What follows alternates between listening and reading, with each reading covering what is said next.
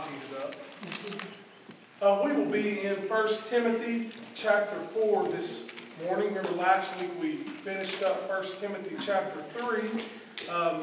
For those of you that are new this morning, we've been going through, or visiting, we've been going through 1 Timothy. It's a book in the New Testament. It's a letter that the Apostle Paul wrote to his son in the faith, Timothy. And we've been going through that in our community group. So we just thought until we publicly launch here at Trinity, until we have our first real public service, we'll just finish up 1 Timothy on Sunday mornings. So 1 Timothy chapter 4, verses 1 through 5. And eventually, I meant to bring I've got some Bibles. I meant to bring them this morning and just set them under the chairs, but I'm just realizing I forgot that. You've got some, don't you? New Testament ones. Yep. Well, we'll have to do that next week. All right, let's go ahead and read chapter 4, verses 1 through 5. Now the Spirit expressly says that in later times some will depart from the faith by devoting themselves to deceitful spirits and teachings of demons, through the insincerity of liars, whose consciences are seared, who forbid marriage and require abstinence from foods that God created, to be received with thanksgiving by those who believe and know the truth. For everything created by God is good, and nothing is to be rejected if it is received with thanksgiving, for it is made holy by the word of God and prayer. Let's pray. Father in heaven, we come to you in the name of your Son Jesus by the power of your Spirit. And Lord, we ask this morning that you would sanctify us by the truth. Your word is truth. Help us, Lord. We pray all these things in Jesus' name. Amen. So, one of my favorite days in the year is Thanksgiving. I like Thanksgiving probably because of the food and there's football and we have days off. But aside from all that, I also like Thanksgiving because I like the different settings that I'm in where people share what they're thankful for. And there's a whole doctrine and theology about how Christians should be thankful. Above all else, above all people, Christians should be thankful. So I like Thanksgiving. Thanksgiving isn't just a one-time-a-year American holiday that should be forced upon us. Thanksgiving should be a part of our whole lives. But that is impossible if you don't know Christ. But if you do know Christ, giving thanks should be a regular thing. So in 1 Timothy, so far, like I said, in our community group, we have seen that Paul has written this letter to Timothy so that we might know how to behave in the household of God. That's one of the things that's clear in 1 Timothy. And we have also seen how the household of God should be structured within the family of God, which finds its expression in the local church, right? And how should this family live? How this family should live, what this family should believe, how this family should behave, how this family, which is the local church, how it should be structured. We've seen all of these things. And then in the rest of the book, I think we're going to see how this family should care for itself, how the particular members in the church should care for one another. And how should it care for the individual members of its family? Well, we might answer that question. How should the family care for itself? How should the family live in the world and understand the world in just 2 words? With thankfulness. So we come to that in just these first 5 verses. So that we kind of may understand the big idea of this passage. I think the big idea of this first paragraph we're going to look at here today is that because of the freedom that Christ has won for us in his life, in his death, and on the cross, and in the resurrection, we can now live and enjoy all of life with thanksgiving. All of it. All of it. Because of what Jesus has done, we can enjoy all of life with thanksgiving. So we'll think through the text tonight in 2 halves, and it'll have 2 headings. Rejecting in thanklessness and receiving in thanksgiving. rejecting in thankfulness and receiving with thanksgiving. I'm going to read this first verse again. Now the Spirit expressly says that in later times some will depart from the faith by devoting themselves to deceitful spirits and teachings of demons. A couple of questions that arise after reading this verse are: when and where does the Spirit say the things that Paul says he so clearly says? He could be referring to something he told the Ephesian church where Timothy is ministering earlier in Acts 20, where Paul told the elders, I know that after my departure that fierce wolves will come in among you, not sparing the flock. And from among your own selves will be men speaking twisted things to draw away the disciples after them. Or maybe, more likely, Paul is referring back earlier to the words of Jesus in Matthew chapter 24, where Jesus says, and then many will fall away and betray one another and hate one another, and false prophets will arise and lead people astray. Many times throughout Scripture, the Holy Spirit has told Christians that we should not be surprised when false teachers with false doctrine pop up and lead people away. And that doesn't mean that we shouldn't be saddened by it. It doesn't mean that we should not be upset by the effects it has on people. But even more of a reason that we should be prepared when this kind of teaching pops up. It's inevitable that it's going to happen. This teaching that will lead people away from the finished work of Jesus, who is the Christ, who is the Son of God, who is the Savior of the world. And then Paul immediately raises the stakes of what is happening when someone leaves the faith by saying they are devoting themselves to deceitful spirits and the teachings of demons. Now, certainly, we may know someone who has engaged in satanic worship, but that's not super common and super normal. I think more often than not, the old quote is true that the devil's cleverest tricks is to make men believe that he does not exist. So what does that look like? Well, people may say, there's nothing in this universe apart from molecules, material things, atoms. Don't get too stressed about Jesus. He's a helpful teacher, but there's many helpful teachers out there. Take parts of the Bible that are helpful and do away with the rest. Don't worry. To which Paul says, that is demonic. That is demonic. These are damnable lies and falsehoods that rob Christ of his glory and the transformative, loving power of his changing people.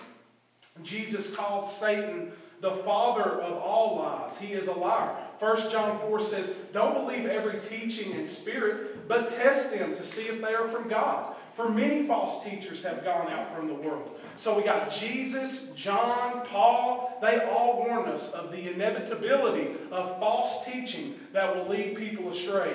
Wolves can clothe themselves in all kinds of sheep's clothing. These wolves might be easier to spot out when they're in an Armani suit on TV with their own television, equating the kingdom of God with health and wealth and the kingdom of America. But wolves are still wolves when they look and act like sheep, exhibiting brokenness and humility, even exhibiting a surface love of God. What looks to be love for God, or on the surface a love for other people. Now, it's not necessarily our jobs as individual Christians to identify and look for and label these sheep and these goats. Jesus has given us. He has told us that He will do that separating, but we must be aware of who we are listening to, whom we are following. Anytime you follow anyone on social media, anytime you read a book or listen to a podcast or watch a sermon or listen to music or watch TV, anytime you do any of these things, you are inviting someone or perhaps a group of people to influence you, to teach you. So, choose wisely and use discernment. But sometimes it's difficult to identify who is a sheep and who is a wolf. Who ought you follow? Who belongs to Christ? Who is following Christ and who is not? How does this kind of departure happen for people? How do people who appear to be the flock of God, appear to love Christ, how do they leave? It appears as if they were so devoted to Christ, and then they leave. How does this happen? Well, let's look at verse 2. It says, through the insincerity of liars whose consciences are seared. And this is actually the third time in this letter that Paul has tied together a good conscience and the sincerity of faith. The root, the fountainhead of false teaching, the source of it, the fountainhead of apostasy, which basically just means someone who leaves the faith, is insincerity. Playing the part of an actor rather than a sincere faith and a genuine love for God. The person just plays the part. Perhaps for a very long time, perhaps for all kinds of different reasons. Maybe there's social pressures for the person to act like a Christian. Maybe they have developed habits of morality from their childhood. Maybe there's internal or external applause for playing the part well. Sometimes we can act the part so well that we get commended for looking and playing the part of a Christian very well. There is no, but when any or all of these are the roots of the Christian life, there is no actual genuine life from within. There is no authentic life-giving and sustaining power. It's just merely stapling some good-looking fruit on a dead tree. What looks to be wonderfully and right on the outside, but there is no life from within. When faith is insincere, the conscience becomes one of the very first things to go. I've been trying to do this intermittent fasting. It's real popular, it seems, in our culture today. And it's like, where you have 8 hours to eat, and then you fast for 16 hours. And man, when I started off so well. And then slowly but surely, I started making compromises. My 8-hour window to eat went 8 hours and 10 minutes. My 8 hours and 10 minutes turned to 8 hours and 15 minutes. And then it went to 8.5 hours, and then 9 hours. And then it's like my window that I'm eating is much larger than my window that I'm fasting. And this is what happens in our lives, in our hearts with sin. We start with a standard, and then we make a small compromise. Maybe not sin, but it's less than what we started with. Then we lower it a little bit more, make a few tweaks here and there, and then we just are completely off the rails.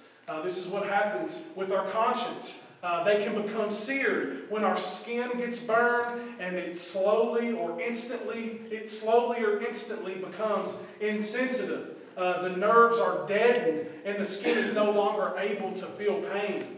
The same thing can happen to our conscience as it burns our skin. The more compromises and excuses that we make for sin, the less painful it can seem as we go. Perhaps slowly over time or instantaneously, eventually our conscience, our governor, our internal moral compass no longer is a trustworthy guide.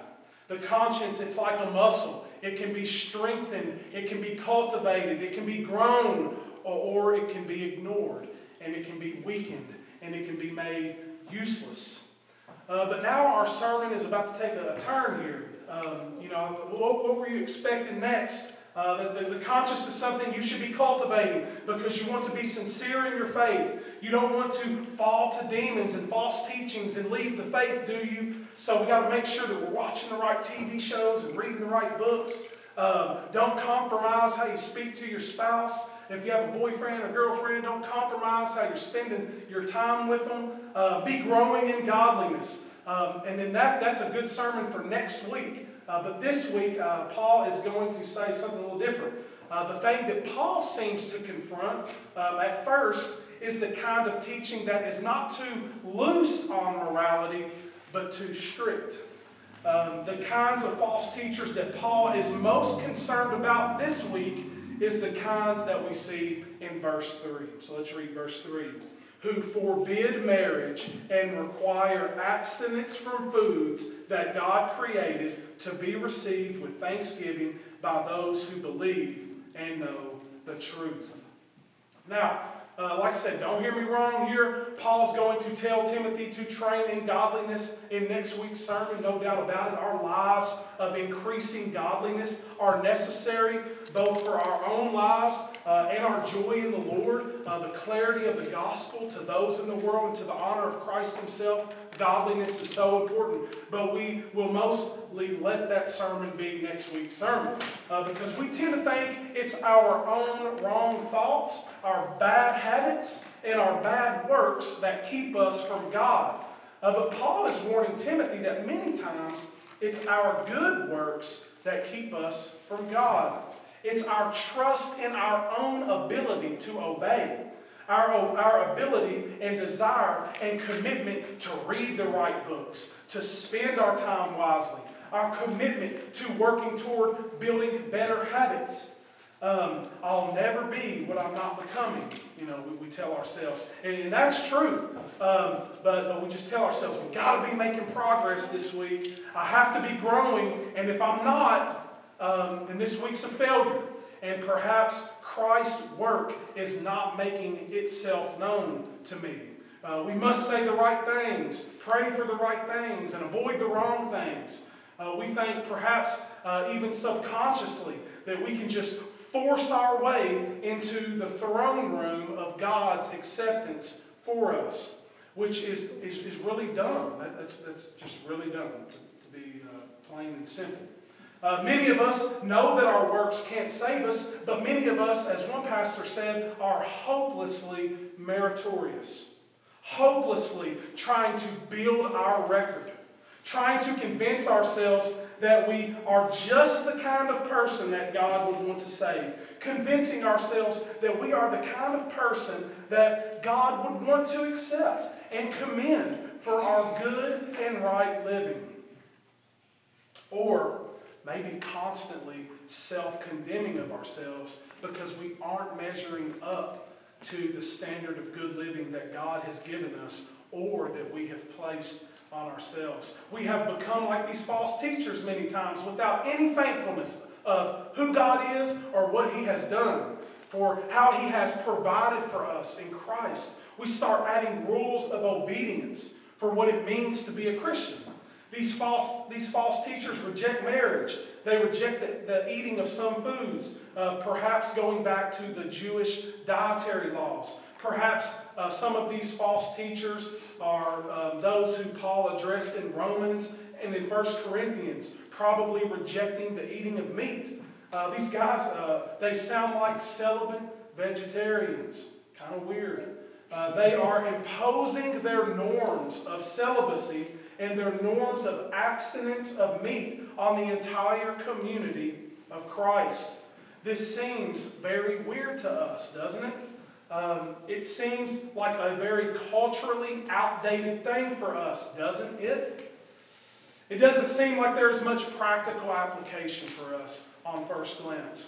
I don't know many people who are advocating imposing celibacy on the rest of the community. If anything, in our culture, I see the allure towards pornography, the allure of lust, adultery, extramarital sex, the allure of gluttony. They sure do seem to be greater temptations for us. But like we said, Satan is tricky and he's clever. As one pastor said, do you think that Satan only has one strategy to use for food and sex to bring about rebellion against the true God? Across cultures and humans from all time, and sometimes even Christians from the early years, have assumed that our appetites for food and sex are evil. They are debased and they are unnatural. The things experienced and enjoyed in our natural bodies, because our natural bodies are under the fall in Genesis 3, they argue. Therefore, these kinds of experiences and these kinds of pleasures are debased and under the influence of the fall of Genesis 3. The dominant attitude of the Catholic Church towards sex throughout much of its history has been that of a necessary evil. Yes, it's necessary for procreation, But fallen and corrupt that it is, it's just necessary. But ultimately, it's even corrupt even with one spouse. It's just necessary for procreation. We humans have also been cross-culturally regular about building invisible fences about what foods ought to be eaten or not. The kinds of foods that serious-minded people should eat. But less serious people, they eat those other kinds of foods. This is a way for us to categorize, the in crowd and the out crowd. But what these false teachers are doing is just replacing one law for another. If that was the case, what did Christ die for? Like Galatians 2 says, if we're saved by keeping the law, then Christ died for nothing. There are plenty of reasons not to get married, and there are plenty of reasons not to eat meat. But what is in us and these false teachers and in us that provokes this kind of moral rule keeping, this kind of asceticism, this kind of removing oneself from the kinds of gifts that God has given to us to be enjoyed. After hearing the gospel of Christ, why would people teach and believe this kind of stuff? Why would we add new laws to keep? Well, if we create some difficult yet manageable external rules to follow, it can help us quiet the internal and unmanageable guilt that we constantly feel. I was listening to a podcast the other day, and there was this guy. It was about this guy who had committed this murder. And in order for him to deal with it, he got away with it. In order for him to deal with it, he was going around confessing little things that he had done wrong around this murder. So he's not like telling people that he murdered this guy, but like leading up to it, he did a lot of bad things. And there was a psychologist on there that was saying that him making these little bitty symbolic confessions helped him deal with this horrendous thing that he had done. And because we still feel guilty of sin, we can then make more manageable rules for us to follow and remain innocent. So, I never drink alcohol. I always vote the right way. Or I always post the right things on social media, unlike those other fools. These might be symbolic confessions or expiations. That expiation, that word just means the sending away of guilt. Ways in which we deal with the unmanageable weight of guilt that we feel on our own consciences. Another reason we might add a new law is it might help us feel superior over and against those who aren't as serious as we are. If I'm more serious about my time and appetites, then I might feel like a person who is more worthy of God's salvation. I know it's all grace, but look at me. I'm the kind of person that God would want to save, aren't I? I do all the things He is asking me to do. I am commendable. He should want to save someone just like me. Look how serious I am about my faith. I never listen to that kind of music. I never spend my money like those people. Look how generous I am. I study and I work extremely hard. I have figured out the best way to parent or educate my children, and all other forms are unrighteousness. Maybe none of those examples are true for you, but I find myself saying all those things in my own heart. I find myself all day subconsciously trying to convince myself that I'm categorically better than the rest of the culture many times, that I'm more enlightened or that I'm special against the rest of people. I do this a lot. Maybe I drink better coffee, and Tyler will know. I have one that I watch better documentaries. I feel like, those are real, true things that can be said about me. Not like those ignorant fools that disagree with me. Or I can do this, you can do this also by kind of lowering yourself to a false humility. I'm just going to keep it all the way real. I'm going to keep it real. I'm not pretentious like those hipsters. I'm not like those smart academics, those elites, like those, Hollywood people, those politicians, the people that run City Hall. Man, I'm just real. I'm just going to be real with you. What I'm saying is that I'm better than them. That's what I'm saying. I'm saying in false humility that I'm better than them. I can lower myself in the kind of self-loathing and false humility that says I need to feel really bad about being forgiven. We do this perhaps, we subconsciously, but because it makes It makes us feel more worthy to be forgiven. If I feel really bad about this, then perhaps God will want to forgive me more. We are twisted up and confused, sinful humans.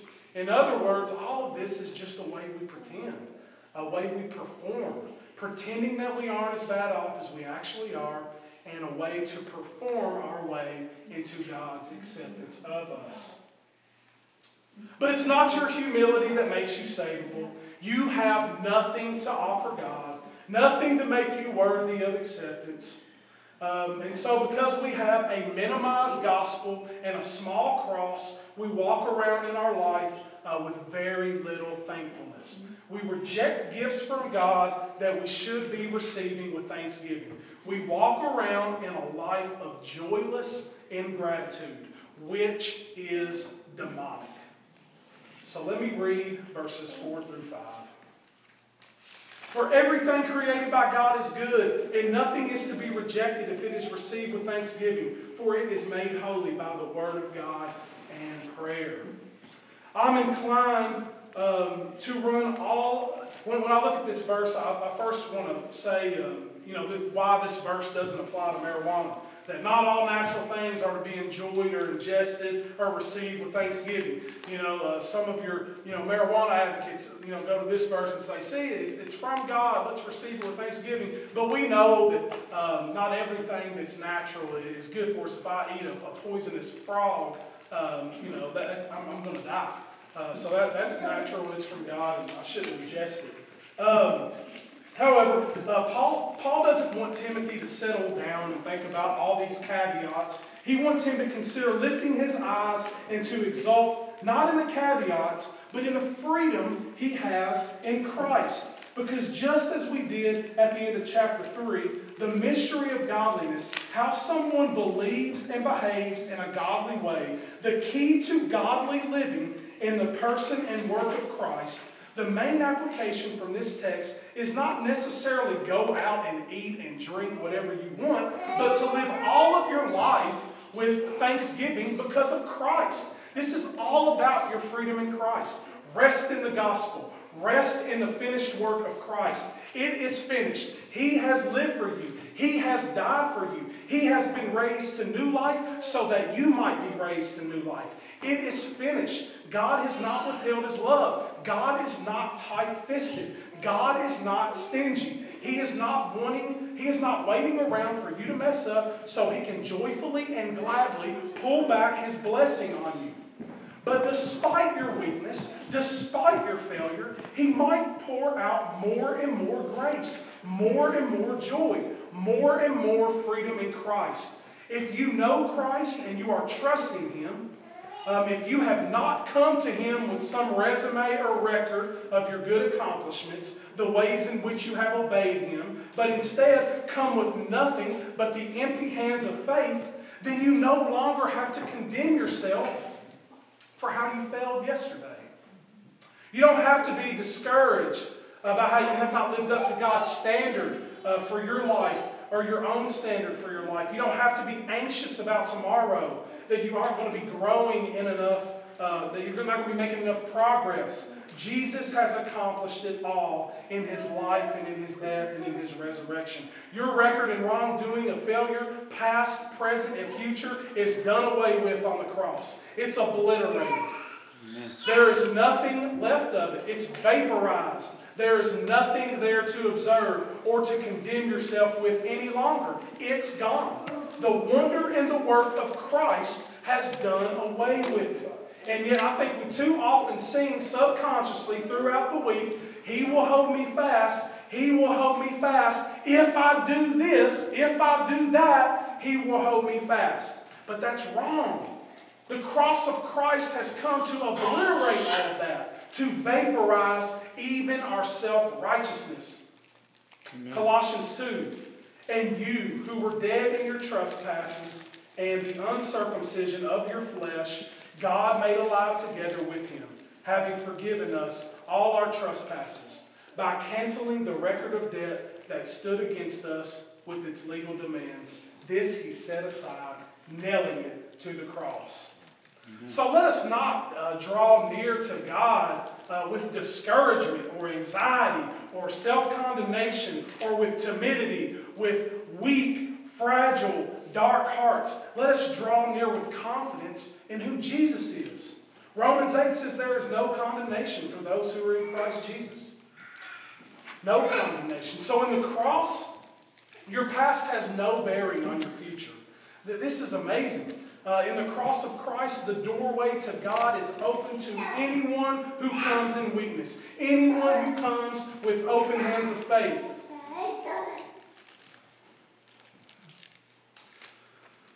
But when you come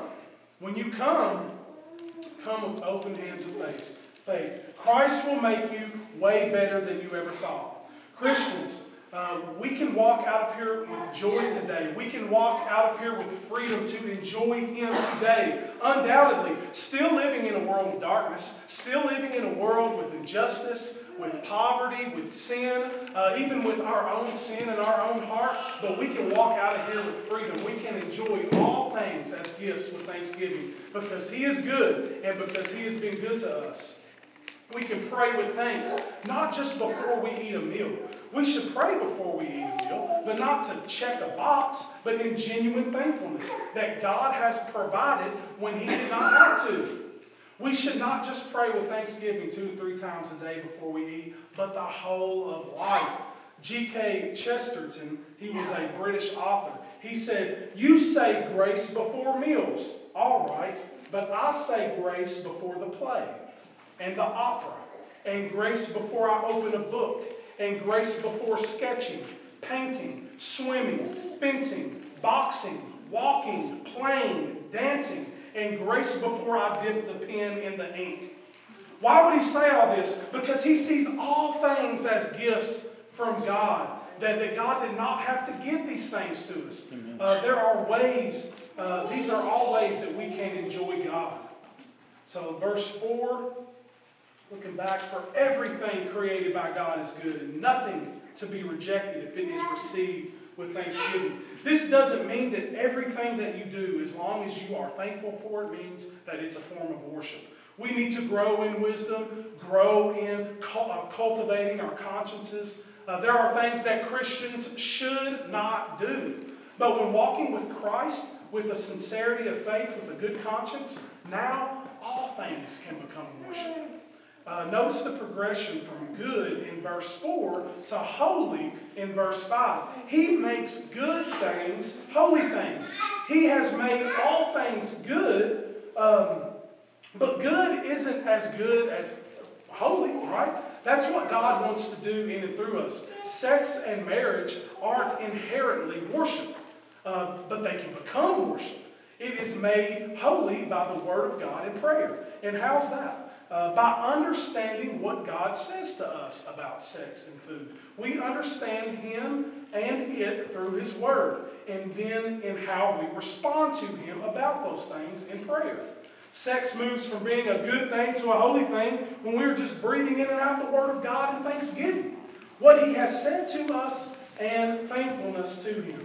This is when a good thing becomes holy, when it can be received as a gift to enjoy Him. Eating a good steak, some great waffles, some ice cream, none of these things in and of themselves are inherently worshipful.